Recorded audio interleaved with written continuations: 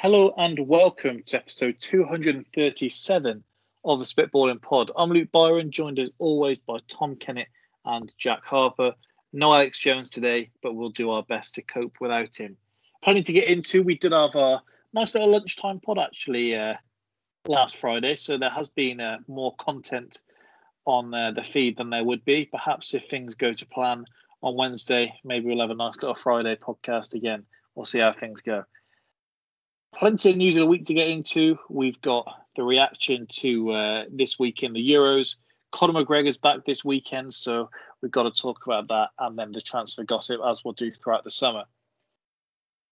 There's actually a lot of news of the week, so I'll get straight into it. Journalist stops broadcast to tell viewers on live TV that he hasn't been paid. That's like pulling the ultimatum on Football Manager, isn't it? That's never going to end well. You're out of a job. Cows escape meatpacking plant and run loose in California City. I like that. I mean, I'm not a vegetarian, but the thought of them having like a chicken run style escape. It's a great thought. Man stacks 5 M&Ms to break stacking world record. 5? Yeah, 5 M&Ms on top of each other. That seems equally as easy and difficult. That does not seem easy at all. I reckon I could do it. But do you think you could stack 2 footballs on top of each other? That's much bigger to be dealing with. Yeah, but they're more like elliptical, aren't they? They're not so much round. Oh, do you think you could stack 2 rugby balls on top of each other easy? Not easy, but I reckon it can be done, yeah. And then add 3 more on top of that. Yeah, maybe it's a bit more difficult, I suppose. I'm not backing my chunky fingers to stack 5 M&Ms. It depends on the M&M. If you're going for peanuts, then no. But if you're going for crispy, then you are. Yeah, it's not great that I was just thinking the exact same trail of thought there. Yeah. EU agrees 3-month ceasefire with UK in sausage war. Nice. I saw that Boris Johnson said that the verse is behind us in front of the German Chancellor, which is just awful. I can't laugh at this. Taiwan boy thrown 27 times in judo class dies. You would have thought that the referee, after the 26th, they would have thought... But that's just in class. That's not in competition. That's like the teacher is just like walloping him from side to side like he's in like Rex Kwon Do. Stick his name on the wall. A body on the record. Mental. At what point, like after the 20 times, had the kid not learnt the lesson? Wasn't fighting back, just being tossed around. I wonder what he died of, just sheer embarrassment. Oh, head trauma, maybe. Templeton man agrees to stop mowing his lawn naked following a visit from the sheriff. Got you on the old naked rule, did they? You won't catch me mowing the lawn.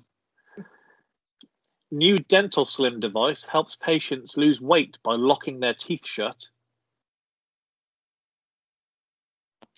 Yeah, that's... Foolproof. Yeah, it is. Pretty barbaric, though, isn't it? Yeah. Creator of Nothing sculpture sues Italian artist for doing the same and therefore profiting from his work. Following on from the one we had a couple of weeks back. So these people have nothing better to do. There's probably some places in America where you could win that lawsuit. Yeah. Quite a dark week continues. Kitchen nightmare. Chef dies after falling into massive vat of chicken soup. It's not good for the soul in that amount. What a horrible way to die. Yeah, it's kind of like when they used to pour oil on people in medieval times, isn't it? The chicken version. Yeah. Would you rather die that way or via the judo? I mean, a part of me is thinking... Probably the judo. I wonder what it now tastes like. It was in Iraq, so I bet there was all kinds of like nice herbs and spices in there already. They definitely still served it. They weren't throwing that away. I'll carry on quickly, yeah. Richard Branson will fly into space on July the 11th, beating rival Jeff Bezos by 9 days. Like the modern Cold War, those two. I can't be the only one thinking, I hope he doesn't get back. Yeah. No, you're not alone there. The Good thing opposite. Alex isn't on here. The opposite of like an selfies. Apollo film. You're actually cheering on that the spacecraft doesn't make it. Hey, on Movie Madness a few weeks back, we spoke about the classic film Thunderpants, if you can remember that. Rupert Grint flying a rocket ship by his farts. I don't remember the film. I remember the book. Watched it at the cinema. Classic. Lorry driver shortage threatens Haribo sweets. They're threatening fucking everything at the moment. My work is in turmoil because I've got no drivers. Jack's bringing the office here. Bringing the office to the pod. Bay Area police sergeant played Taylor Swift to get protesters' videos copyrighted if they were uploaded. Genius, that is. That is, isn't it? Yeah. Unless they upload it on mute. Foolproof plan. There was a tie in the Washington eating contest after 34 burgers were consumed by 2 people in 10 minutes. That's 34 each, by the way. That's incredible. You'd be heartbroken, wouldn't you? And Alex wouldn't eat a few grapes for the pod. Real shame. Over 25,000 has been raised for the crying German girl who was trolled during the Euros. I think we have seen beyond the headline on this one. Yeah. Well, the fact Nonce was trending earlier wasn't a good sign for him. I mean, I saw it trending alongside Guendouzi. I wondered if Arsenal's transfer business had taken a turn for the worse. Adelaide kitesurfer charged with molesting whale. How? How do you molest a whale? Something we don't need the answer to. That's what we don't need to read beyond the headlines.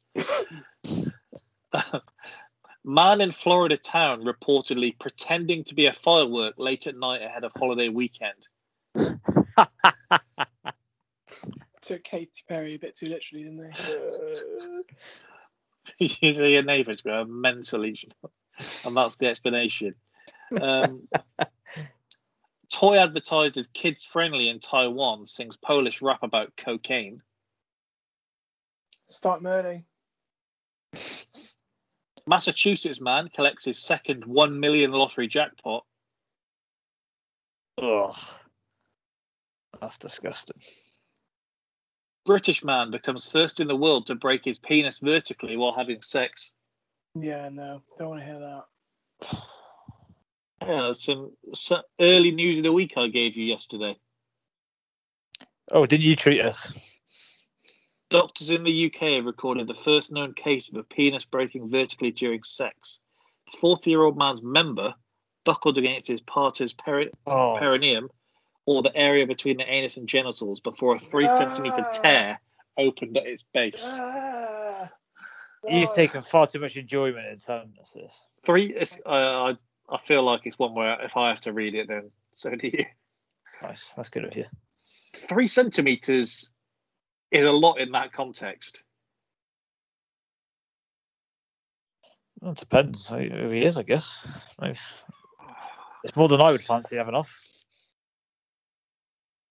Is that a title you want as well? That's some being told, well, you're the first person this has ever happened to. Is that making you feel any better? I'm not sure anything's making you feel better. I'm not. Texans eat pickles at the movie theatre and are surprised to learn that no one else does. You'd like that to catch on, wouldn't you?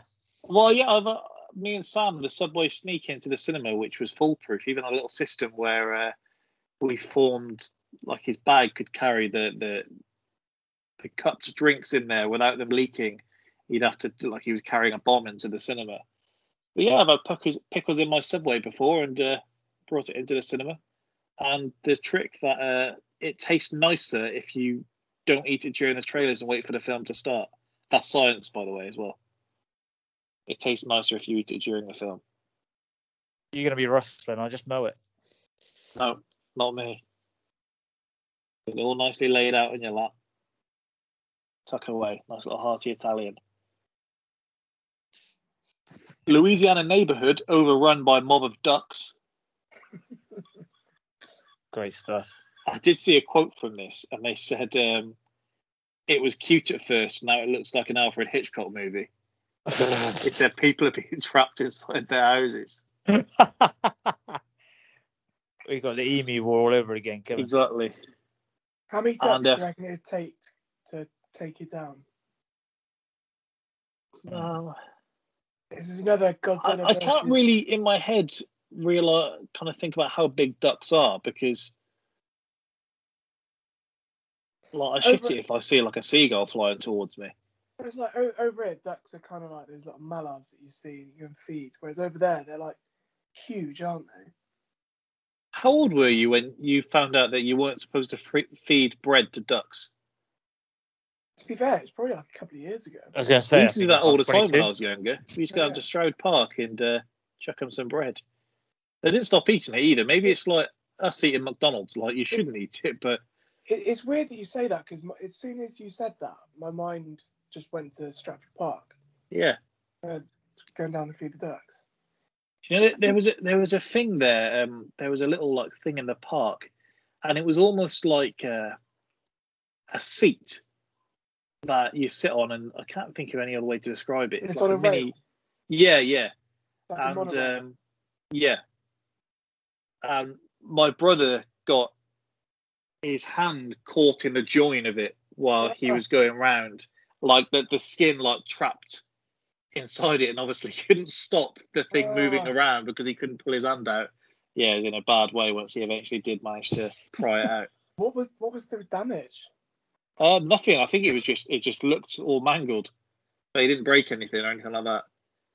Just I'm pretty sure he was crying. Probably allow that. Yeah. Finally, worried taco truck owner calls his best customer after she hasn't showed up for months. Turns out she was okay. She just had some surgery. But is there any takeaways that you order from where you think that the people would genuinely be like concerned if they didn't hear from you? I think this is a question to yourself, isn't it? This isn't. I was thinking, and I don't know if they'd be concerned in that way, but the lowest point I've had recently is I ordered a Domino's, and they gave me the large pizza and chicken kickers, and he turned the bag vertically because he was surprised he was only taking 2 boxes out, just to make sure like there wasn't anything he left in there. Wasn't a good feeling. Just assumed there would be a little like garlic pizza bread or something alongside it. I didn't have to say. He was like, only 2 boxes, yeah? Yeah.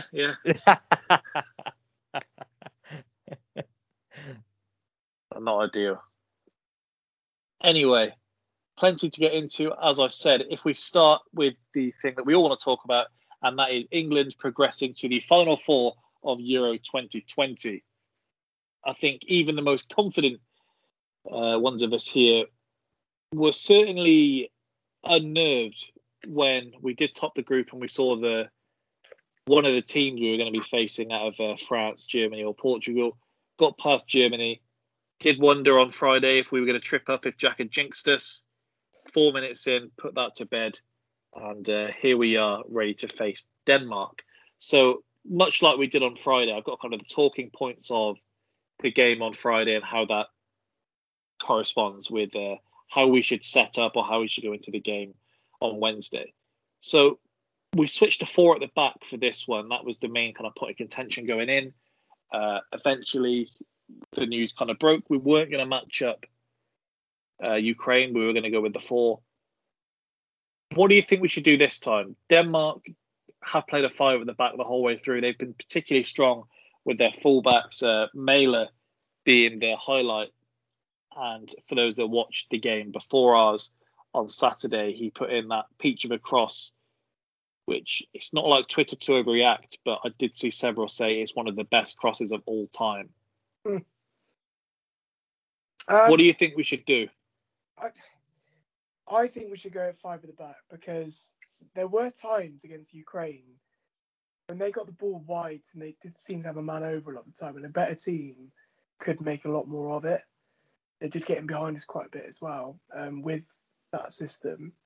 I know they switched to a 4-3-3, like, was it midway through the second half? Yeah. And Denmark do it better than they do. I mean, we're coming up against a different beast as well. We're coming up against a team that can do damage, as we've seen this tournament. And they've got decent players in that team. It's not an easy game by any stretch. Sorry. No, I just think, I personally would go to 5 at the back. It worked really well against Germany. Just goes to show our versatility, doesn't it? We can do either. Yeah, we were speaking on Saturday, TK, and we said it's almost alarming how many people think that Denmark are just another Ukraine, and kind of we should already be starting to think about the final. Do you think we've spoken about other opposition where we've said worry about ourselves? Do you think Denmark are a case of that, or we should be thinking about matching them up?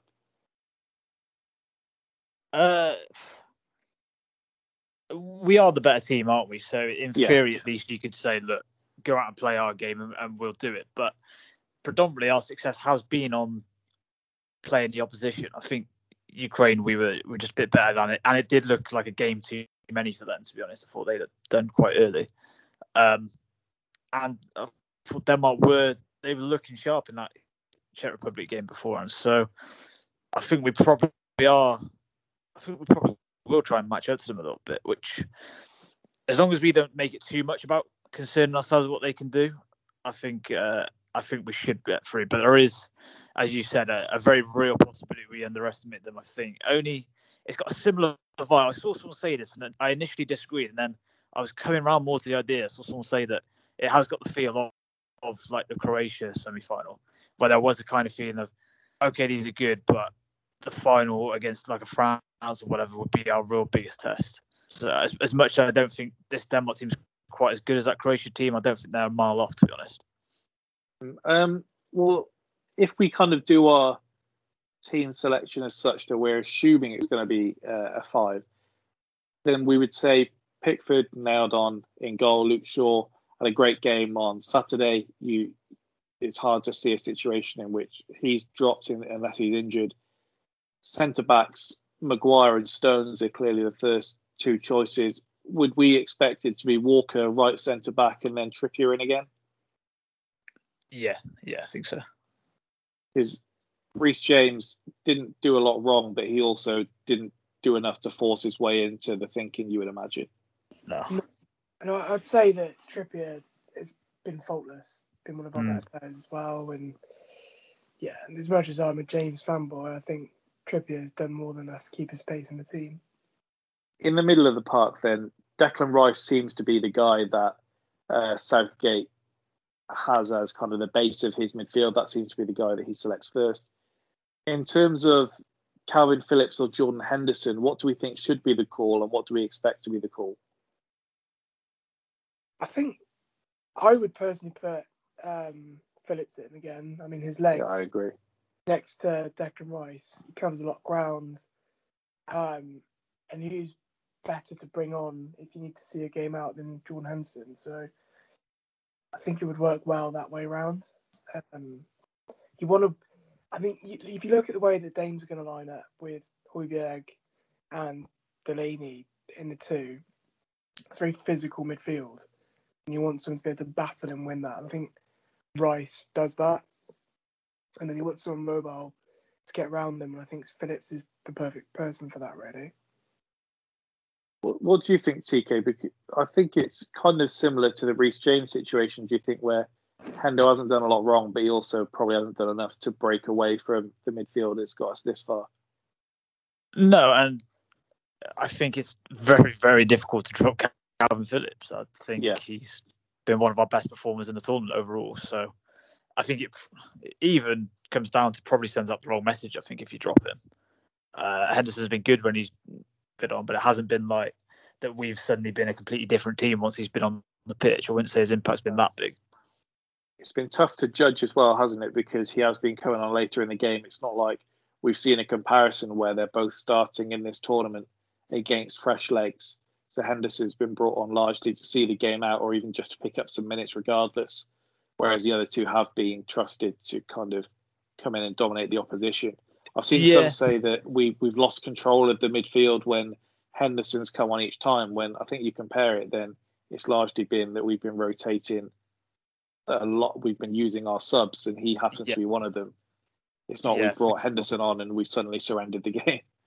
It was the opposite argument before with Henderson, that that record of our wins with him and then when we would lose without him. And the argument was a lot that when he was there, we had a lot more control on it, and it was more like, not quite like Liverpool Henderson, but that sort of mould. So I think that's a bit of a flimsy argument for people, but I don't really know that you can break up Rice and Phillips unless something dramatic changes. No, in front of them, Sterling is cemented there. Harry Kane cemented there. Jadon Sancho came in for Saka on Saturday. Southgate said pre-game that Saka said himself that he was fit, but there was no need to risk him we hadn't seen him in training. Do we think he comes back in? If it's a 5, do we think, because you've got a whole list of names, it could be Sancho still there, it could be Foden, Grealish, I don't think it's going to be on the right, Mason Mount maybe. What do we think he does, and what do we think he should do? Golden question, isn't it? Like anything he does will be wrong, because not anything. I can tell you the right choice. I mean, Saka's electrifying when he's been on, and he's been brilliant when he has played. I think Sancho did well the other day as well. Glad to see him get some minutes under his belt. I think he's going to be so underused in this tournament. It's crazy for the talent that he has. But I don't know. Honestly, I don't know, because he got Mason Mount in there, had a decent game as well. So you can't dislodge Sterling. You can't dislodge Kane, obviously. And I think... Do you not think if he plays Mount on the right, then it's a case of squeezing him into the team rather than him fitting the bill? Kind of like square peg, round hole. I'd say, like, as a more balanced team, you can't dislodge Sterling, doing brilliant this tournament. And then it's who you want coming off that right-hand side. And the choice is probably between Foden and Saka. And for influence on the tournament so far, you'd probably have to say Saka edges it. The reason we've had for why it wasn't Grealish on the right, or whether it wasn't like some other list of names on the right, was that he needed pace in and around Kane. And Mount isn't slow, but, and someone can correct me here, if him and Grealish have a foot race, are we saying that he's going to starch Grealish to the point where he can be up front around Kane, but Grealish can't? No, it's not. He is no, quick. That'd be similar, wouldn't they? That'd be similar. They are well, I got this stats earlier, because once it was mentioned about him being on the right wing, I thought, okay, I could see him doing this. He's played 6 games at right wing in his last 236 appearances. He's played 3 on the right of the midfield. 2 were in the Premier League, 1 in the FA Cup, 2 in the Eredivisie, and 1 in the Premier League 2. The FA Cup game was in the final against us. He didn't have a goal or assist. The Premier League loss was against Liverpool 2-0. He had a goal and assist from the right in a win against Wolves, and the other ones were in the Eredivisie and Premier League 2. So the return looks decent in terms of numbers, but kind of the opposition there, it's not what you would put down to say you're going to be put in there in the semi-final. Like the reasons you would have him in there, you would put Foden in there, say, for example. Yeah, I think Mount brings more to the team than it goes unnoticed. Like the reason not at all saying he doesn't bring anything to just from right midfield. Seems an odd one. No, I agree. I think he has to come off the left if he's going to be effective, because he likes to cut in, and his range of passing then when he's got someone bombing on past him is really good, as you saw in the Champions League final. The right wing, I would rather Saka or Foden play than Mount if you're going to be putting him on the right wing. Is there a chance he shifts Calvin Phillips? I don't think so, personally. I don't know about you, TK, but I feel that spine is something that he's been very reluctant to change, and I can't see him changing it now. I'm just trying to weigh up how much we think he his intent on having Mount in the team? I think upon reflection, I think he will keep the same team he played last game, but maybe put Saka in for Sancho. And I think that is an advert for how much he likes Mount. And I think instinctively he would want to go to the 5 at the back. And I think he genuinely might go, right, we're going same again, because this is the way to get Mount in the team. I know that sounds extreme, but no. Other than that, it's like you said, having to play him as a winger, and he's not going to really want to do that. So I think as a means of getting him in, that's what he's going to do, I think. I thought Sancho, he wasn't given much space to do a lot with the way they set up, but I thought commentators and pundits alike were trying to overlook any negatives and kind of force in that he had a great game. Like I saw some saying he's one of the best players on the pitch. He barely did anything. He didn't have a shot. I don't think he connected with a cross. I think we can be fair and say when we saw him starting, we were hoping for more than what he produced. I think it's like a lot of games I've seen Sancho in, to be honest, though. I don't think he's ever performed for England. Like we've never seen him in an England shirt. He's got obviously great feet, and I'm kind of wondering, all right, then where's this going to end? Is it going to end in you playing the killer pass or the goal? And sometimes it does for Dortmund, sometimes it doesn't. And so far for England, it hasn't. I thought he was okay. Yeah, I was looking back today at kind of previous tweets I had of England games to see how much had changed. And in late 2019, I tweeted saying Kane, Sterling and Sancho is such a great front three for England moving forwards. And then about half an hour later, I've tweeted, just get Sancho off now, please. And that pretty much sums up like the excitement pre-game with him. And then it just hasn't quite translated into an England shirt for any kind of reasons. And we had plenty of players over the years. We could be here for hours naming them, players that haven't translated their club form to international football. I'm not saying he won't ever, but he certainly hasn't done that so far. I thought it was a bit forced on Saturday, some of the commentary. When you've got players that fit into this team seamlessly and are performing well, like Saka and Foden, in that same position is up for grabs on the right-hand side, I think you'd be silly to kind of mix that up. When you've got a winning formula, why crowbar him in for the sake of it? That's like what you said, Jack, about him being underused. It's true, but it's also kind of just a reflection of the options we've got. And I think he's kind of just because of the style of player, it almost seems like the hardest to fit in. I would feel like he would need a run of games to get used to being in the team, whereby someone like Saka, I think you could throw into any team and it'd be good to go almost.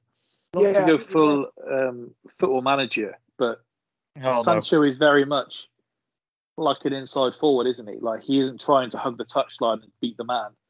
Whereas Saka, and there's other English guys that we could have put in here and given it a go, are very much pick up the ball, drive at the man, and they may lose the ball more often, but the intent is more there, and you are pushing the opposition backwards. I think definitely, and I think when you've got Sterling on the form that he's on the left, he's drawing players over to him. You'd want that directness and that ability to run at people.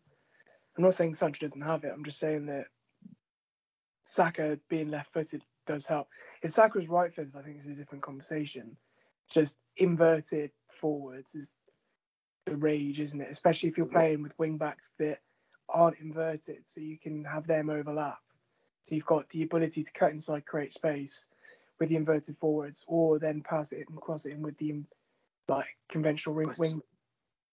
I saw an interview Peter Crouch did last week, and he was saying that he could never make it in today's game because as times passed, wingers now do just look inside far more. He was like, the reason he was able to have a career was that the wingers he played with were essentially beating the man and whipping it into the box.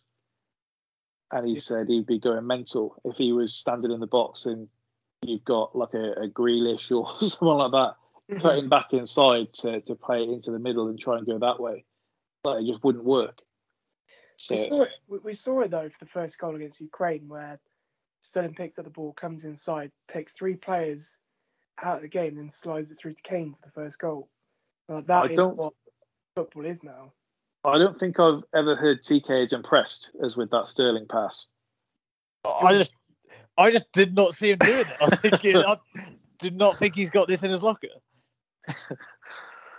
It was very impressive. I guess one of the big things is how fit Saka is. A couple of times this season, he's been about as durable as I've seen a player at this age, which may work against him down the line. But I think I quoted in the week that he had like the third most minutes of any under 21 player in Europe. So I'd imagine if they want him to play, then he'll be able to play.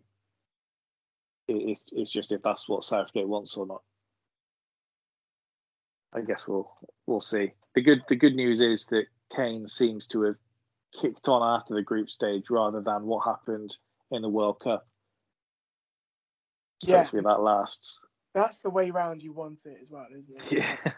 That's definitely the way round you want it. That shot took on with his left foot. Almost went into the top corner. I just thought, yeah, we've got him firing again now. And that's another Arsenal to have. Like if you've got a low block and the ball pops to Kane now, he's going to be full of confidence and taking those shots on.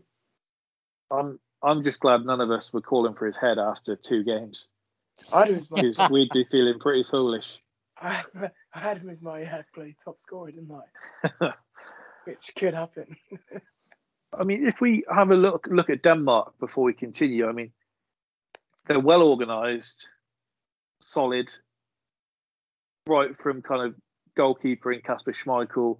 You've got Delaney and Højbjerg, as you said, Jack, and then a combination of Dolberg, Braithwaite, Poulsen up top. Dolberg has been the guy for them this tournament. They're not going to be a knockover job. I do think it's all about how England make it, isn't it? I think this is a game they can make comfortable. And I think if England go ahead, then they should play the game out. It's if we go behind here. And so the question I had for you first, TK, is it an issue that England haven't gone behind yet? If we just never go behind, that'd be great. Yeah, for sure. Yeah, I was being facetious in terms of that. You could see it being the case that we could do the same against Denmark. Not saying we're going to rattle in 4 goals, but we could beat them without conceding, and then find ourselves in the final with the Italians or whatever, where there's a very strong possibility we might concede. So I can see what you mean. I do think there is something to that, just in terms of it's a different mentality when you go behind and have to chase it. And I don't think we would have beaten the Germans had we gone 1-0 down, for example. And I know we'll be more confident than we are now because we've beaten them now and because we just rattled in past Ukraine. Yeah. But I do think actually in an ideal circumstance, it might sound odd, but we would go behind early against Denmark and bring it back. But that is if you're literally designing how you get there. There's absolutely no point in doing that. We'll take any win we can, just because you wouldn't want to be in the deep end in the final and go behind. I do think it would ask some questions of the mentality, because so far this squad being careful and cautious works fine, but kind of having to switch up a gear is a hard thing that you watch club teams all the time struggle with. Changing it up if they come into a game hoping for a draw and they go behind, it becomes very difficult to suddenly switch gears. Yeah. And Jack, so Denmark have won 2 of their 3 visits to England this century. It's worth pointing out that only last year we did lose a friendly against them. Yeah, but the question I had was, is it as simple to say that maybe the big advantage for England is going to be freshness when you think of the minutes played, the fact that we have been able to get ahead in some games and kind of take your foot off the gas. And when it gets to this stage of the tournament, it is kind of who can get the most men on the pitch. So I've kind of had a look at Denmark's run, and I've had a look at the way they've played and how many minutes they've played and like the level of performances in these games as well. And I look at it, they've been playing since the Christian Eriksen thing. They've had on the crest of something special. They've been playing at 110% every single game pretty much to get these results. They've fought hard. They've been intense from minute 1 to minute 90. And like you said, they haven't had the luxury Even when they could have against like teams like Russia, where they could have stepped back a little bit and controlled the game, they thought, no, we're just like full passion, we're going for it. Christian sprinting onto a ball and scoring from like 40 yards in like the 70th minute. So sooner or later, they are going to run out of steam. And there's only so far that passion gets you. And I've analysed their route as well, and that they obviously lost to Finland and Belgium. And then they've played Russia. And then who else have they had? Czech Republic, Wales. And Wales. So I know Wales for us is a different proposition because they raised their game against us. But those are teams that you expect them to beat, and expect them to beat comfortably, any decent team to beat. We've already beaten the Czech Republic ourselves. Yeah. But they've done that at 110% kind of passion and intensity. Whereas like we were making change. We brought 5 players on. We were just like doing laps of honour in like the 50th minute against Ukraine. They looked a bit leggy in the second half against Czech Republic as well. Exactly. When they got that goal, the Czech Republic, I know it was in the first half, but they didn't look like they had an extra gear to go to try and kill that game off. If anything, it looks like Czech Republic were more likely to score. So I've looked at it, and I think that when they come up against our defence, which, like, for all the conversations before the Euros, has been absolutely impeccably solid, and even when teams have got behind us, it's just a simple block and we're out again. We haven't really looked in danger too many times. Then if it's still 0-0 come 50th minute, I think that plays into our hands 100%. Now, the difference is if they get that first goal and then they sit it and we've got to try and push and they can try and counter-attack us, the first goal is massive in this game. It's huge. Because TK, I was just going to say, it reminds me of the old Chelsea days where, under Lamps, where if you get the first goal, we win 4-0. If we concede, and we lose 1-0 because we just can't get through that block because we haven't been tested by that yet. TK, I was speaking to our man Maury earlier, friend of the pod, and I said to him that I feel like it's almost been doing somewhat of a disservice to Denmark that they keep calling this like a fairy tale for Eriksen and this kind of thing. Like, they've been a very good team, kind of regardless of if he's been in the side or not. I think it's a bit unfair to kind of credit it to just being some kind of spirited, like, upsetting of the odds for them to be where they are at the moment. Yeah, I always find a bit of an odd thing that as well, though. I don't know if I'm seeming insensitive here, but did they not want to win games prior to him collapsing? I don't really get that Sunday. We weren't really sure if we were motivated, but now we're really, really motivated and we're going to win all the games. I don't quite see it, to be honest. So I think Jack's kind of just touched on it there, that I think they kind of beaten teams they should do so far. I think the Czech Republic win's a good win. And in the first half, I played it really good, not so much in the second half. But, like Wales, for all everyone made a thing, are a 2-man team. Russia's as bad a team as we probably saw in the tournament. They lost to Finland. I know the circumstances weren't great, but they were already 1-0 down prior to the Eriksen thing, weren't they? No, they weren't actually. No. But they weren't playing particularly great. I know that. No, they weren't. Not a great team, not playing great. So it's as much as they are, I think they're a decent enough team who shouldn't be overlooked.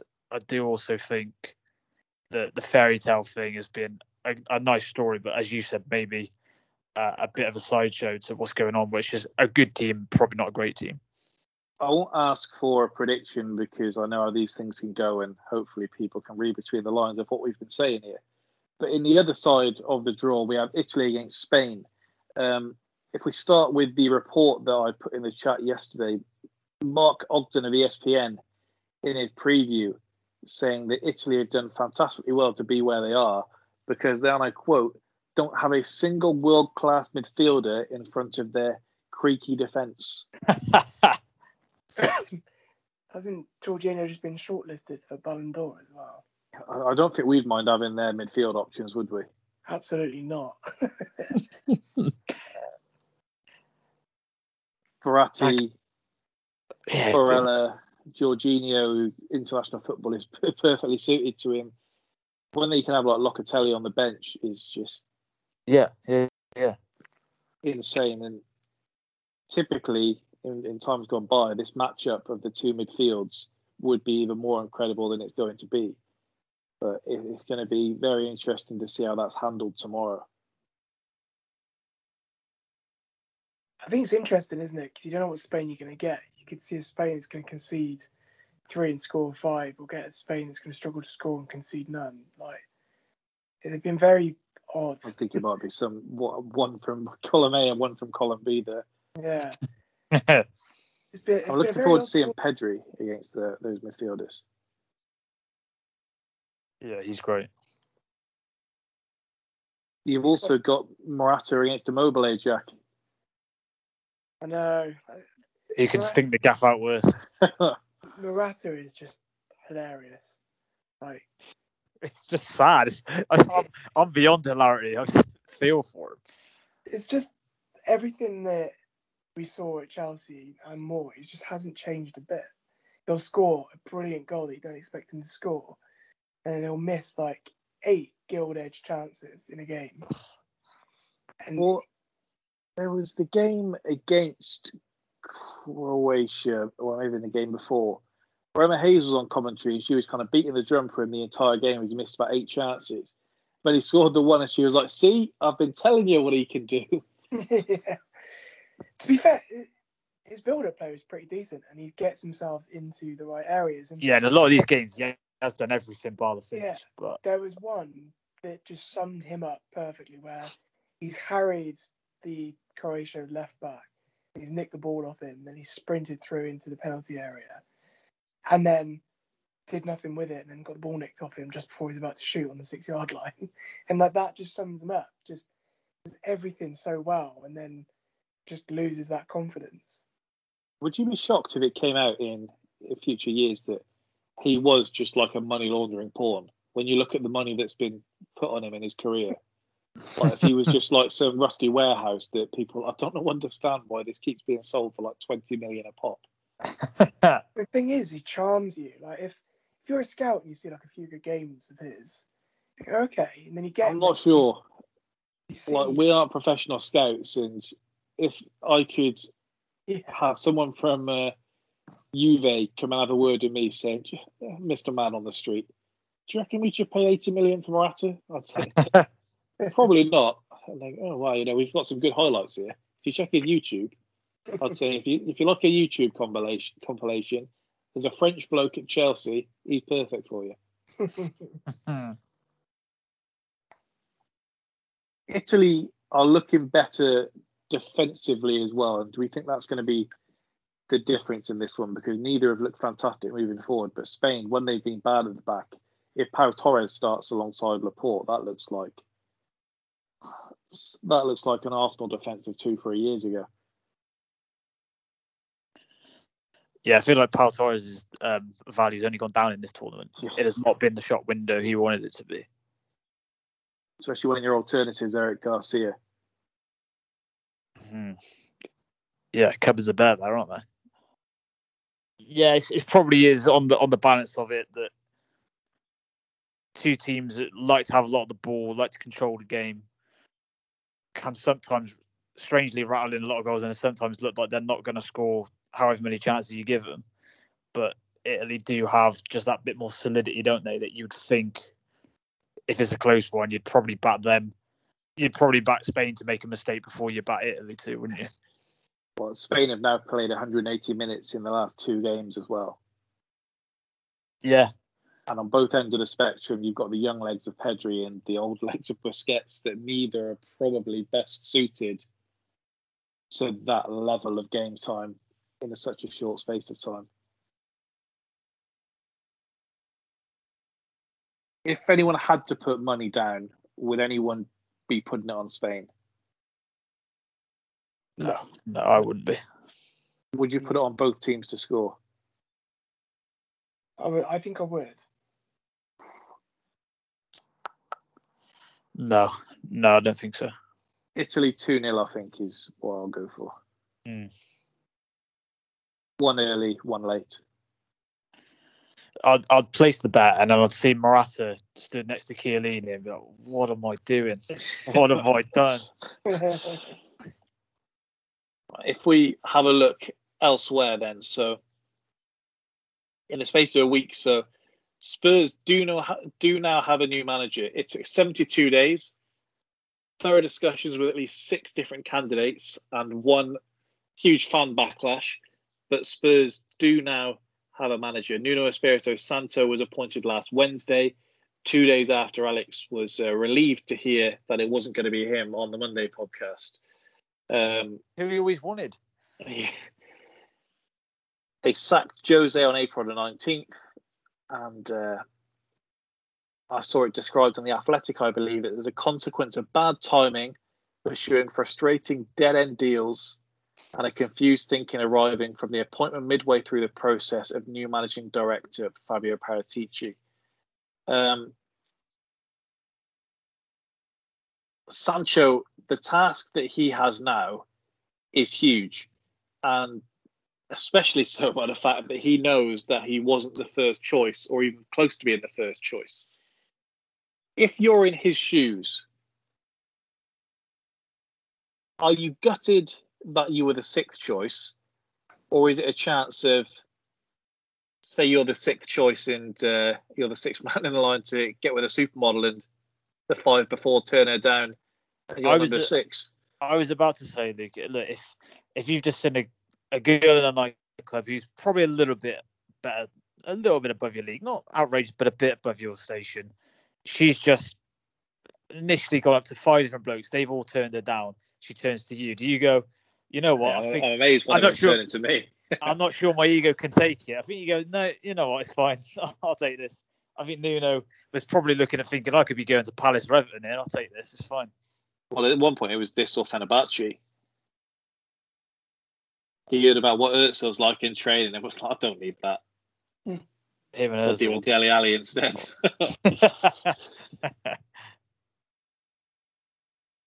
In the process, then, they were flirting with Pochettino, as it's been called. They tried winning over Conte, and he found his self-respect. Fonseca, they claimed, wasn't forthcoming enough in the interview, is what they're saying now, not a case of financial issues. And supposedly 2 weeks before, they were saying that Santo's style of football is too negative, and then they've appointed him. So who knows? The Gattuso one, their fans went mad because of all the news stories that got dug up of him being homophobic, sexist, and so on and so on and so on. Some saying they wouldn't have him because he headbutted Joe Jordan. So there we go. I wonder if Conte had done all those things, they'd be so moral. I do wonder. On a scale of 1 to 10, how are we ranking this appointment of Spurs? And I'll say this on the basis that if on April the 19th, the day Jose was sacked, if you were told Santo was going to be the guy, so this is before you've had the chance to be linked with Conte, but I imagine you also may have had your hopes higher regardless.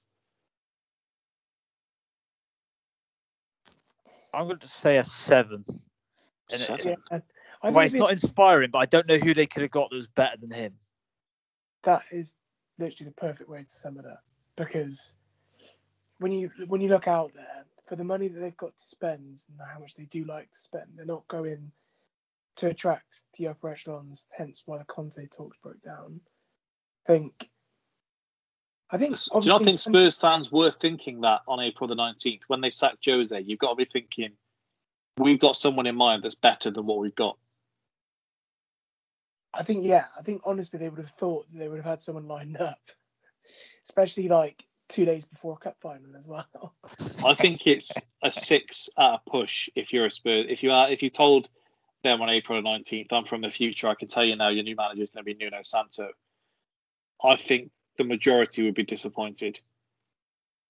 I think obviously Santos' stock has gone down massively last season, but the season before, when he actually had players that could play football, as in, or put in the back of the net, as in Jota and Neto, then they actually looked a decent outfit.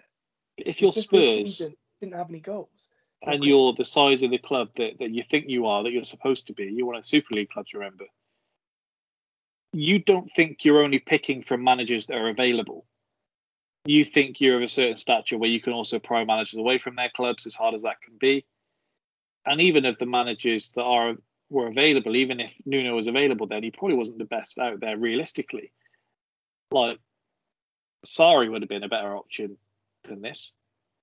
Would he? I don't know.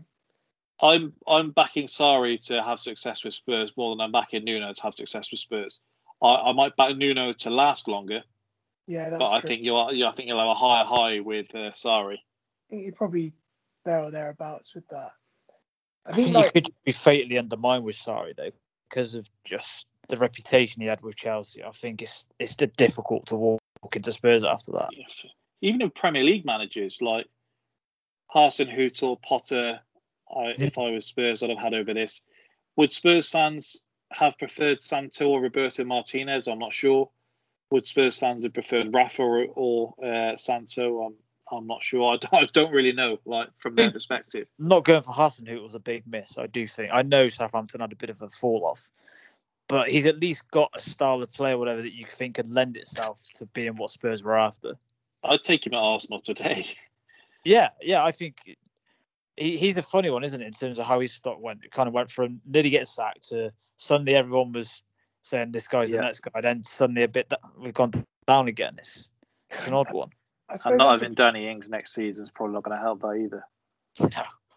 That's a good yardstick to use. Would you, if you replaced Arteta with Santo?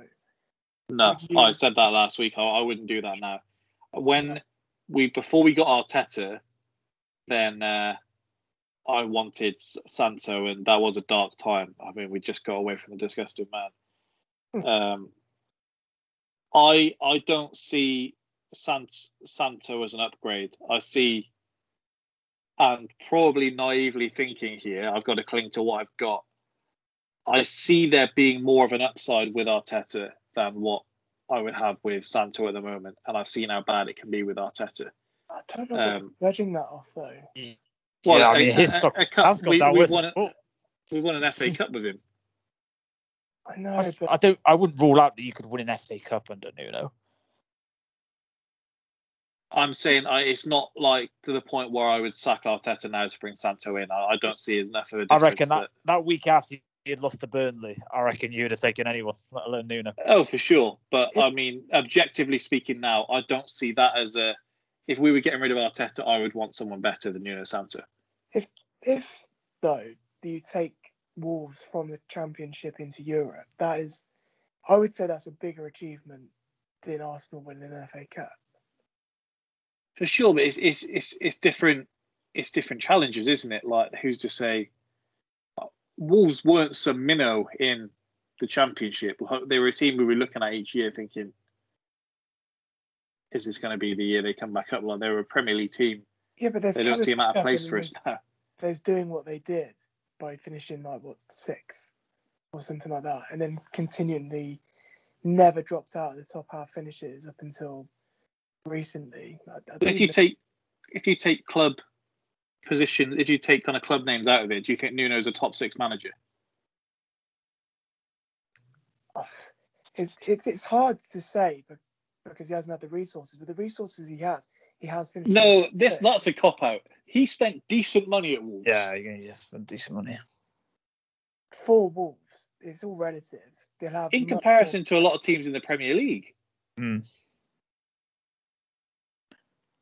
For the last couple of years, I may be out of pocket. I don't think their spending would be miraculously different to us and Spurs. That £30 million signing of that 19-year-old Fabio Silva. The world was looking at him though. It's like it's a case of if you don't get him now, then you're going to be paying more for him down the line.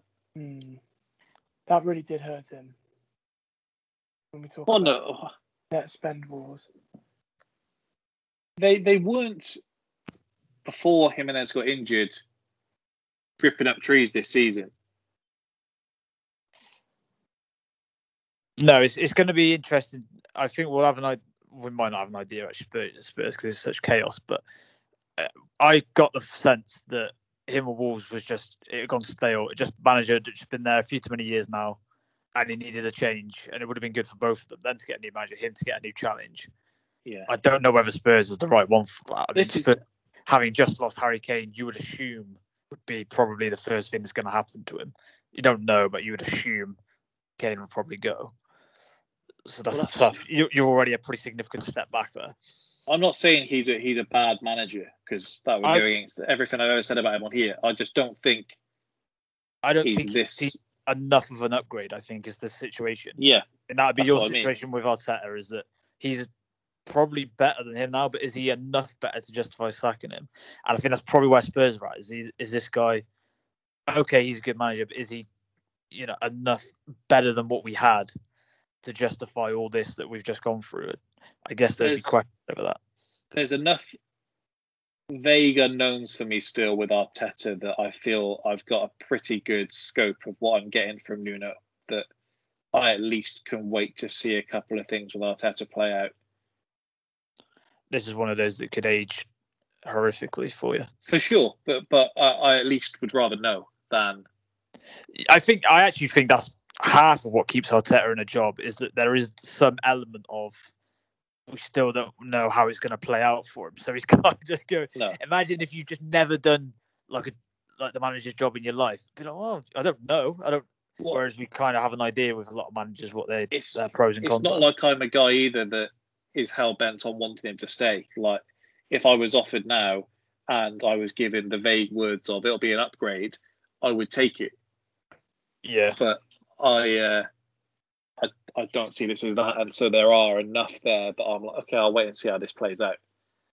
And that's just where Nuno wouldn't fit in. I think the Spurs fans, if at the time they were told Jose's being sacked and this is the guy that's coming in, it would have been pretty muted. Like, look at Alex and Sean's reaction when he was linked. I think that's.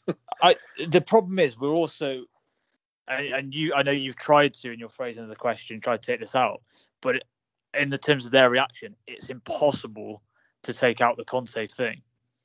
So, and because it looked like it got a little bit close, it wasn't just like he was linked. At one point, I remember you writing in the groups, "Oh, like, for fuck's sake, it's happening, isn't it?" I think once you have that in your mind and you're dreaming about it, I think Nuno's about the level of what a Spurs manager should be. Conte was always a dream, but obviously when you stole the dream. On here, turned his nose up at Sarri, Rafa, and that's Martinez. That's exactly what I mean. Whereas I think all of those are about right for Spurs' level. But I mean, that was pre-Conte linked. It's true, but I mean that this is the week Jose was sacked. We first spoke about it, and we said about the names that were linked, and he said he didn't want any Chelsea rejects. Then we said Roberto Martinez, and he was But I mean, I don't think the disappointment is quite to this scale. If you don't, Conte, if he does put one of those in, the week after Jose's been sacked, for example, I think they're a bit underwhelmed. But I don't think it's quite like this one, where they're now like, well, we've gone through weeks and about 20 different applicants just to arrive at the guy we probably could have got to begin with. Probably helps that Gattuso was linked the week before, If I was a Spurs fan, I would have rather him, just because of the chaos that could have ensued. It could have been great, could have been awful, but there's an unpredictability to it, whereas Nuno feels a bit safe in contrast. That's what I said when we signed David Luiz. I was like, I'm fully aware of how this could go. I'm also, if we're going to be shit, I'm full on board to see us be shit with David Luiz. I said him and Socrates was like the box office partnership of my dreams. And I did get to see it briefly. And I do miss him. If we move on then, so this week we did have confirmed that Jadon Sancho has moved to United now, confirmed for somewhere in the region between 73 and 85 million. I guess we're all pretty bored of this now by the time that it has actually got done. Yeah, it's carried over from last season, hasn't it? So it's been one of those where sort of finally they've announced it. We kind of shared our thoughts on Sancho earlier, but good signing for them, you'd say? Yeah, I'd say he's better than what they have in those areas currently. And it's about the going price, isn't it, for up-and-coming winger? I think if we hadn't signed Pulisic, we'd have gone in for Sancho big time. But Would he have picked Chelsea over United? He was a Chelsea fan growing up. With your chest. He said it in the interviews. Like idolised Frank Lampard. So if Frank was the manager last season, we went from, I reckon he would have. But and my prediction at the start of this year was that he was going to end up at Chelsea. Yeah, I think as well. Champions League winners, just that's been forgotten because of the Euros, but still the champions of Europe currently. So I think you would probably choose Chelsea. I think we're right. We can forget that. I think it's a more attractive proposition as well than playing under Tuchel. But I think for United, I think he brings that ability to run at players that they've lost maybe through Rashford's form. Potentially, they don't have that. But he has the ability to create something out of nothing, which is exactly what he's going to have to do because he's not in a team that likes to keep hold of the ball and that team is ridiculously. You take each individual in that team, and like Pogba and France form, for example, but when they play for United, it just hasn't clicked since Fergie left, and I just can't get my head around why. TK, should United fans expect an instant impact? Yeah, he's been playing at a Champions League playing team, which is foreign for United, I know, but he's a very good player. For that money, yeah, they should be expecting him to fairly well hit the ground running, I think. I know we often give allowances for someone who's been playing in a foreign league sometime, and he should be given some, but not a lot really in the grand scheme of things. And I do think it's a good signing for them in terms of for all the players they've got. I don't think any of them really like playing on the right. The only one who's half decent there is Mason Greenwood, who they're all saying they want ultimately through the middle. So if you take that into the account, Rashford isn't as good off the right, Martial isn't as good off the right. So I think it makes a lot of sense in terms of filling a problem for them. I would say that a central midfielder and a centre half, I know that's going to be quite costly, all of those, but those are the three problem positions for them, I would say. So that's one whole field. I'm looking forward to seeing how the same people that judge Pepe's first season judge Sancho's, because I was told 20 goals should have been the minimum for him. For 72 million. He's more expensive.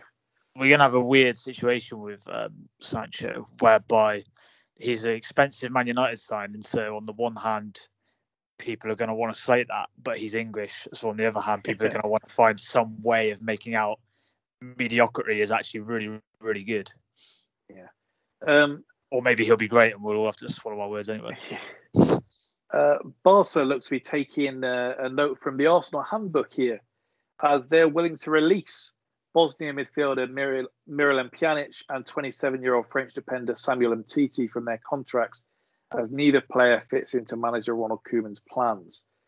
Spurs have been linked strongly with Miralem Pjanic. Originally, it was to be a loan signing and paying a portion of his wages.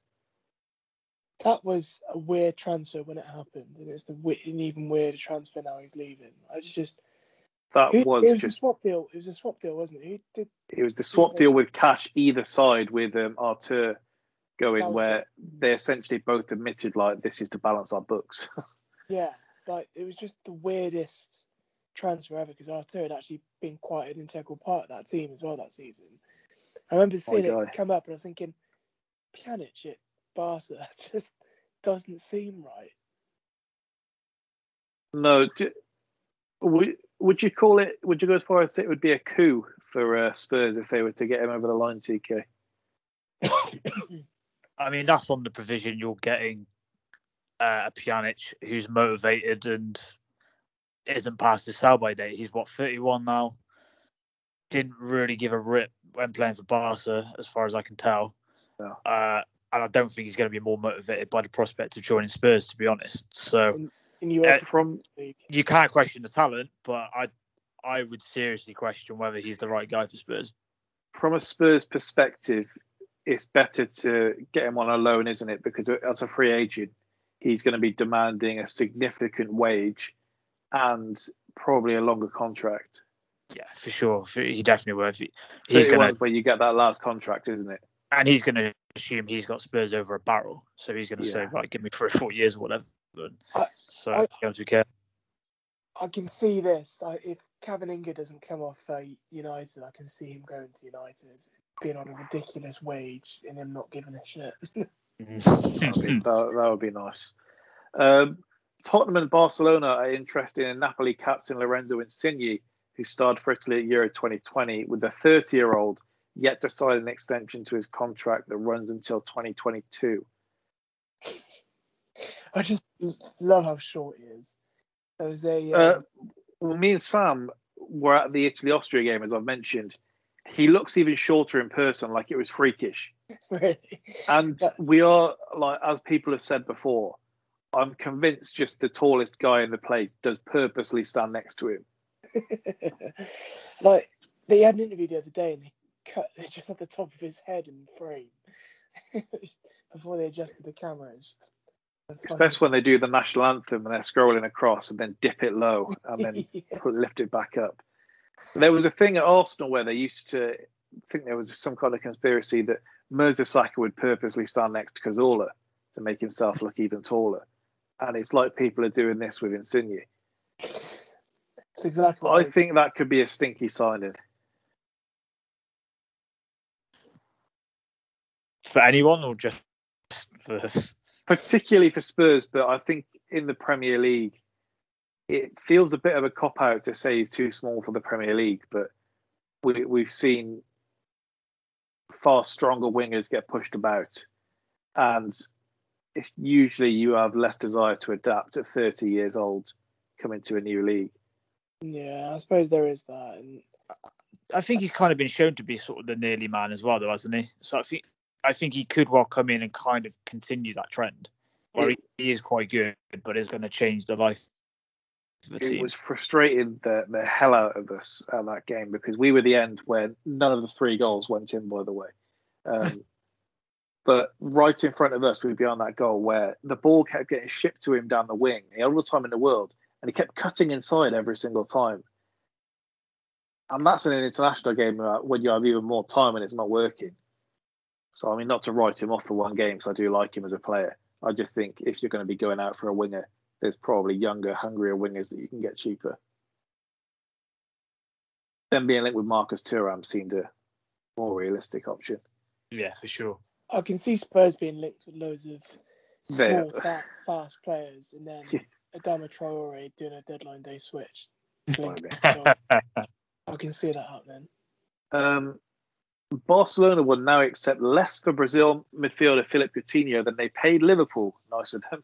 I mean, they did pay 120 mil, didn't they, or something like that? Yeah. When the 29-year-old joined the La Liga side, as his value continues to drop. Well, actually, sorry, no, I've read it wrong. Barcelona will now accept less for Brazil midfielder Philippe Coutinho than they paid Liverpool in add-ons when the 29-year-old joined the La Liga side. So that makes they still did pay a significant amount of add-ons, but they've been trying to get rid of him on loan for years, and only Bayern Munich were willing to take him. I just find that mad that he's gone on loan to Bayern Munich, beaten them 8-2. They let him play. Didn't he score as well? He scored 2. Yeah, won the Champions League with them and then went back to them the following season. It's got AC Milan on loan all over for me. Yeah. Yes. That's a great shout. Even into now where they're essentially like, we've won the league, we can just rest on our laurels again. So I could see him coming in there as well. As Jack referenced, Man United are planning further talks with Rennes about a move for Eduardo Camavinga, but the Red Devils face competition from Real Madrid, PSG and Bayern Munich. I did read when Arsenal were linked with him, although I never did consider it to be too realistic, but he is valuing minutes over kind of the status of a club. Not to say United aren't in that status of club.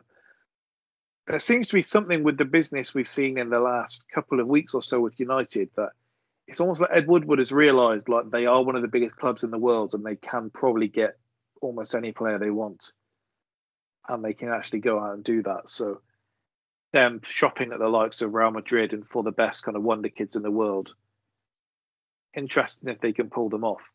I think all the more interesting. Solskjaer, may have the same issue Lampard had. I think it's all well and good doing well. Sorry, I didn't mean to cut you off. No, that's fine, mate. No, what I was going to say is those protests, I think, are in the back of their mind where they've thought, fuck, we need to spend money this summer. And who I wish that would work for us.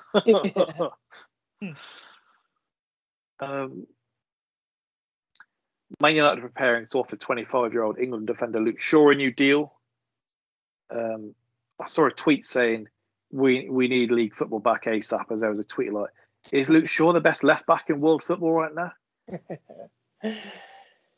I saw a horrible stat that Andy Robertson got more assists in the 18-19 season than Luke Shaw has got in his entire career. That was a freakish season, to be fair. Yeah, it was, but still, his entire career left back. I mean, he's good, and he's in a good vein of form, and I'm glad he is, because it's coming into an England team. But I hope he goes back to being the fat boy that we all love to hate. Yeah. Start the Premier League season. One for TK here. Colombian midfielder James Rodriguez faces an uncertain future at Everton following the appointment of Rafa Benitez as Toffee's boss. You were a bit bullish about James before the season, largely at Özil's expense. Not to say Özil's had a storm of a season himself, but this hasn't worked for it, has it? 29 years old, stuck at Everton now. He doesn't even have Carlo to fall back on. Ancelotti's done him filthy, hasn't he? Absolutely filthy. I mean, in fairness, I was only bullish in your argument about him versus Ozil. In terms of how I said it would go, I was pretty sure it was going to be a flop, to the point where when he had a good first couple of games, I was actually a little concerned that he might do quite well. Has that changed? Would you still say him and Özil are I would say it's a close. At the time, I said it was a close debate under which I would have Ozil coming out on top of, and I'd say that's pretty much. James at the top of the time. That was my thinking. No. But you said he was levels. Was your? I still do maintain that. Whereas I think the two of them prime for prime, I think is a very close debate under which I would have Ozil coming out on top. But if someone really fought for James, I would, I wouldn't put too much for. I'd say Ozil is the better one. But still yet to register an assist at Fenerbahce. Yeah, his fall from grace hasn't been pleasant. So yeah, I mean, James being stuck at Everton is just. It's not another club taking him. They're not going to want him. Sorry. The gossip we had last week was that Carlo was going to make him his marquee signing. I feel like Madrid might riot because, like, not even Italian clubs have been willing to take him before. Like, it seems. The clubs he's been going to have been the likes of like Bayern Munich, where they're like, we can take a punt, and if it goes well, ideal. If not, sound like the do Coutinho. But he may have to play his way out of Everton to get someone to come and buy him, because don't see anyone punting on him. No, don't see Liverpool are also interested in Lille and Portugal midfielder Renato Sanchez, but could face competition from Arsenal were they to pursue the former Bayern Munich player. You're not sold at him, are you? Or you think it could be tournament syndrome? It could be. I mean, if I just watch this tournament, I'd be saying yes, go out and do whatever you've got to do to sign him. But I do have an awareness that football existed prior to this tournament. He was questionable. So I think for the right price, I think he's going to be a great signing for someone. I just don't know how much that price is likely to be. I don't know what Lille can charge. I think he only started about 17 games in the league this season. Was that due to like injuries, or was it just? Yeah, that's a concern. I think they will get cash for him. They've shown in the Pepe deal alone. Yeah, they get cash. Yeah. And Sanchez someone's going to stump up the cash for that.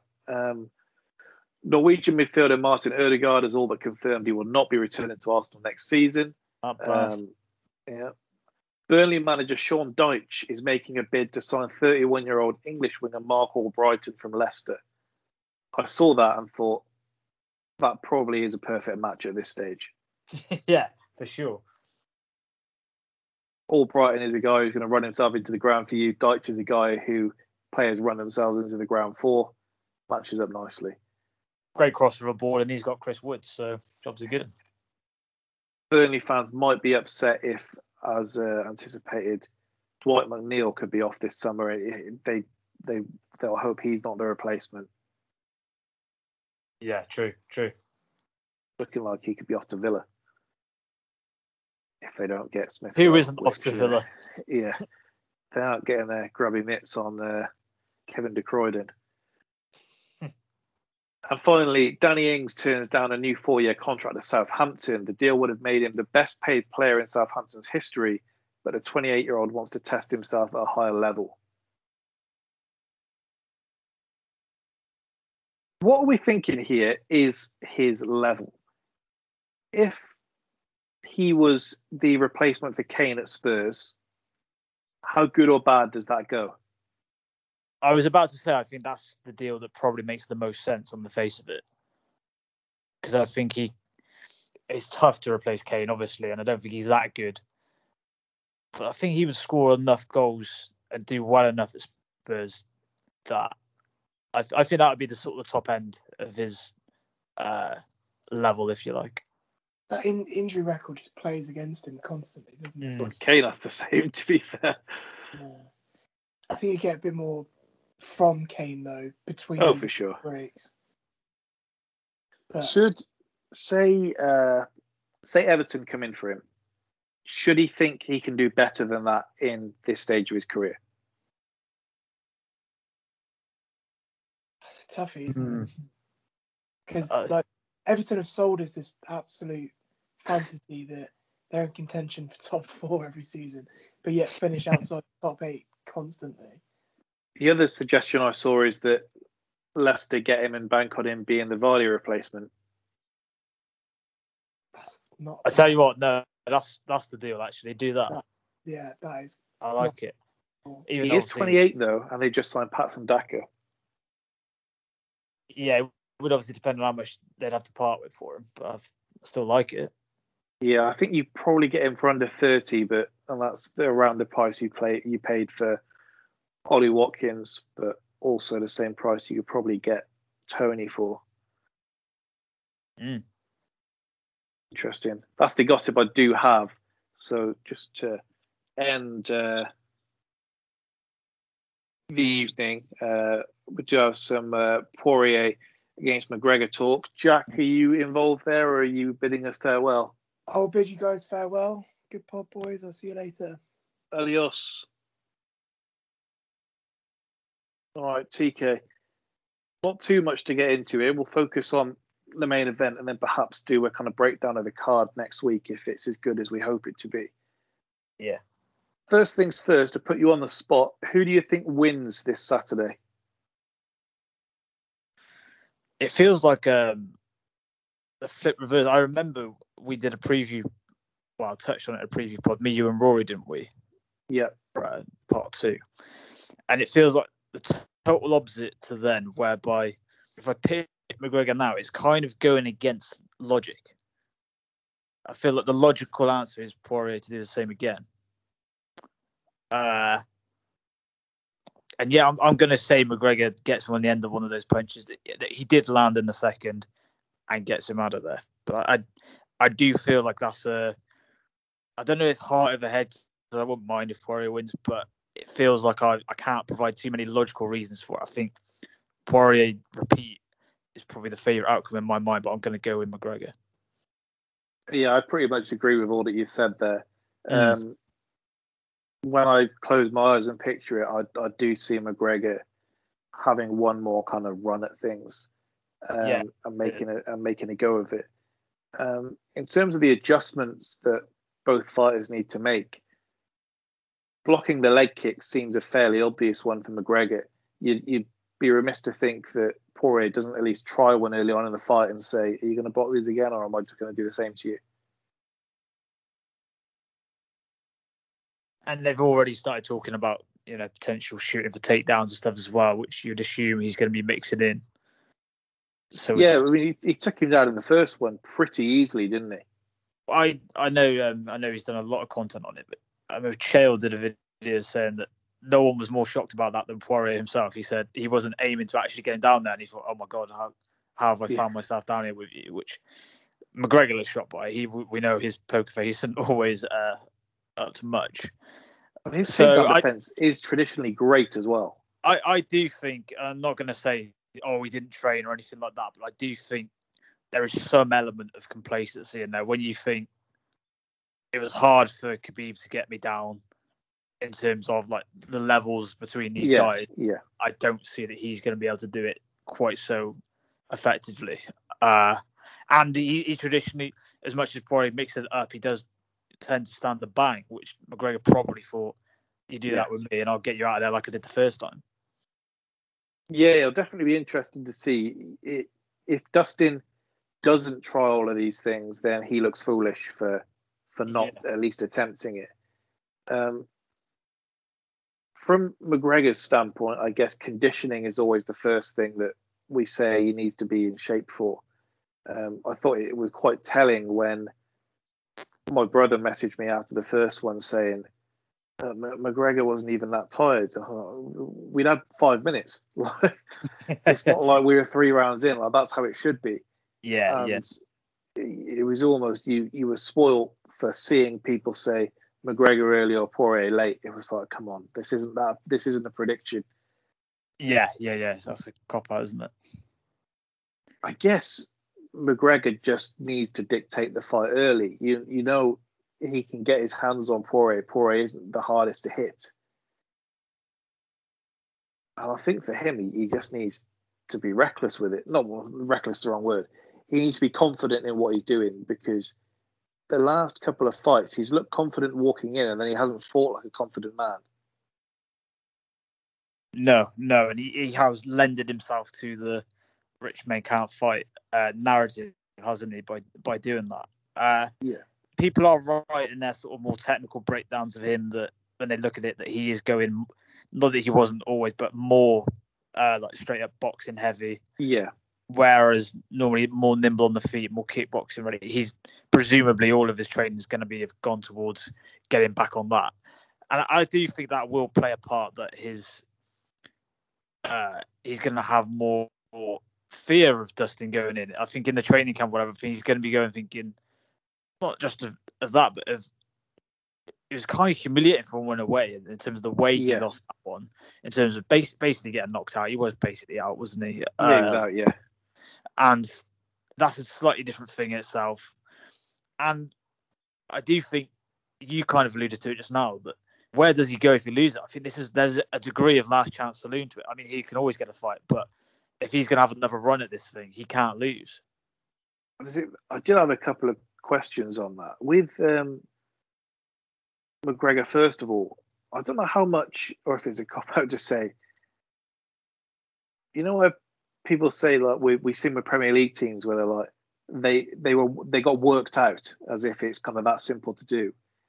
There at least was some kind of groundwork in that McGregor, for what he was at the time, was quite individual, and it was hard to prepare for. Going in, he used to do a lot with his feet, as you said there, with him being traditionally boxing.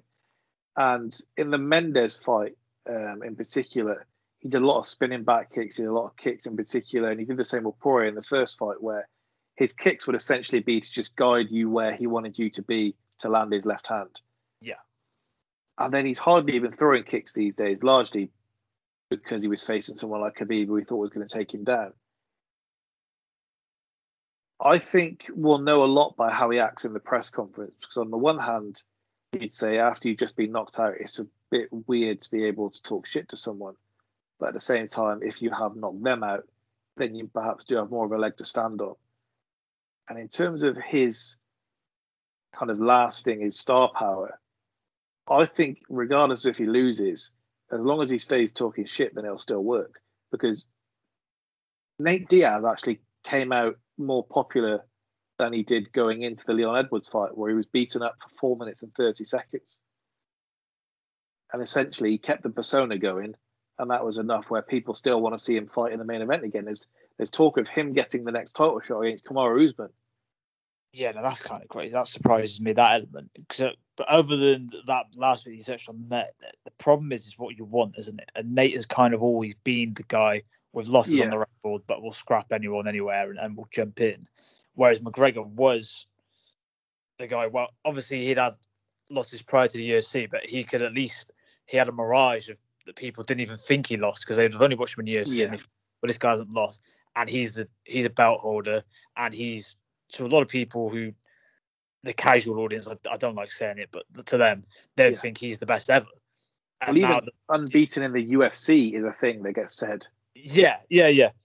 And kind of the more losses, whilst I've always been in line with you in that thinking of that, look, this guy can keep losing because he is just such a huge star that his popularity will be unaffected. I just think from his own point of view, I think he struggles to then get motivated for a fight if he can't at least sell it to himself that I could be the best in the division. And 2 losses to Poirier does rule out any chance that you could be the guy in the division. Well, he did again, as he does with all of his losses, where he says, look, I'm changing everything. We're going back to square one. We're going to be in the woods. We're going to be chopping trees and all this. So he said in the last one that he was going to change everything going into this training camp. He did buy a gym in California, I believe, which is a nice thing to be able to do when you're on his level, just buy a gym. But he also kept all the same coaches. Like, he hasn't changed a single member of his coaching staff. And so you're essentially just changing where you're doing the same things rather than actually changing anything at all. I would back him to make those changes in terms of training. I know maybe I don't know if this is a played out reason, but with the second Diaz fight, he was able to change things in a way that people probably weren't sure he'd be able to in such turnaround. Well, so I saw GSP was asked for a prediction, and he said, "I'll go with McGregor. He's always great in rematches. He's 1-1 in rematches. He's had 2 rematches, one to Nate and one to Dustin." Yeah, this was my thing that people kind of say that was. I do think it's become a bit almost cliched, isn't it? But at least I can see the argument for how he went about that Nate rematch was impressive, and kind of in a way that you probably didn't think he was probably going to be able to. Like, if you said to me going into that fight, this is going to be a 5-round war and Conor's going to get hand lift at the end of it, I'd have probably said, I don't believe that's possible. No. The leg kicks has been the trick to beat Diaz, though, for since time began. Yeah, I'm not sure. So it was just as to whether he would do that. But, I do agree. There was a point in the third, wasn't there, where he got a gut check. For sure. And then he goes on, he wins the last round with a takedown. Certainly they're ready to wilt. So. Yeah. I guess the other cliched question to ask is he that same guy who did that now? I guess if it does come down to that against Poirier, is he kind of got it in him to still do that? Here's a question. If Conor did win and you're managing him, do you face Oliveira for the belt, or do you go for the likes of a Nate Diaz rematch? Or, I don't know. There's a lot of guys in the UFC that kind of money fights, kind of. You look at like a Gaethje, or you look at someone like that, or do you go for the Chucky Olives fight, as Danica called it? He's in a horrible. Well, the UFC are in a horrible sort with Oliveira being the champ, because I think there's a whole list of names you could give there a bigger quote unquote money fights with McGregor, aren't there? But the against Oliveira in Brazil would be huge. Yeah, there is that. Whether he wants to do that, I don't know whether he's going to be saying, I'll go and fish in your backyard, because I know Oliveira's the champ, but McGregor's very much the A side, isn't it? There's no competition there. So whether he's going to feel he can dictate that, I just think, if I'm thinking as a fan from his point of view, this must be. I do feel like Oliveira's a come down from the way we were talking about potential, obviously not possible now, but a Khabib rematch. The Diaz trilogy, the Masvidal for the BMF bout in theory, even the fight for the 170-pound belt, which I think you have no interest in with Kamaru presumably, but at some point that's been talked about with various champs. I just feel like that would be a bit of a come down in comparison, but for sure, if he wants to become a champ again, if he really just genuinely just want that belt, then I'm sure he can get himself motivated for it. But I would question how much that belt means to him now, having already had it. Yeah. This is a side note. I was just thinking yesterday how much I'd love to see Dan Hooker against Gaethje. Oh, for sure. And just how good that would be. But in terms of Have they even got predictions. anything up? I mean, that No. would seem like the make as well. It seems makes sense. I think they want Gaethje Chandler is the one they're looking at. I mean, I was about to say that makes sense as well, but Yeah. Gaethje against anyone is always a good answer, and it's never going to be dull. Gaethje's doing the number one thing you don't do in the UFC, and he's asking to be paid. So it remains to be seen what happens there. Everyone who's done that so far is nice. Well, I don't know if you saw, they've just made an interim belt for the heavyweight title, considering we won it about 2 months ago. Yeah. I couldn't believe when I saw Lewis against getting got made. I was thinking they were pretty much, as to my opinion, it was all done with Lewis and Ngannou, wasn't it? So apparently he wasn't ready for August. I think he's gone back to Ghana, and he said he wants a bit more time, and that was the wrong thing to do. There we go. But just about does us, I think. We'll watch the fights on Saturday. We'll talk about the results on Monday. We'll go through the card. Hopefully, main man Wonderboy pulls off another win against Gilbert Burns. And we'll see how we go. So thanks again for listening. By that pod, England could be European champions. Let's hope. What a tense thought. We'll be back. Goodbye.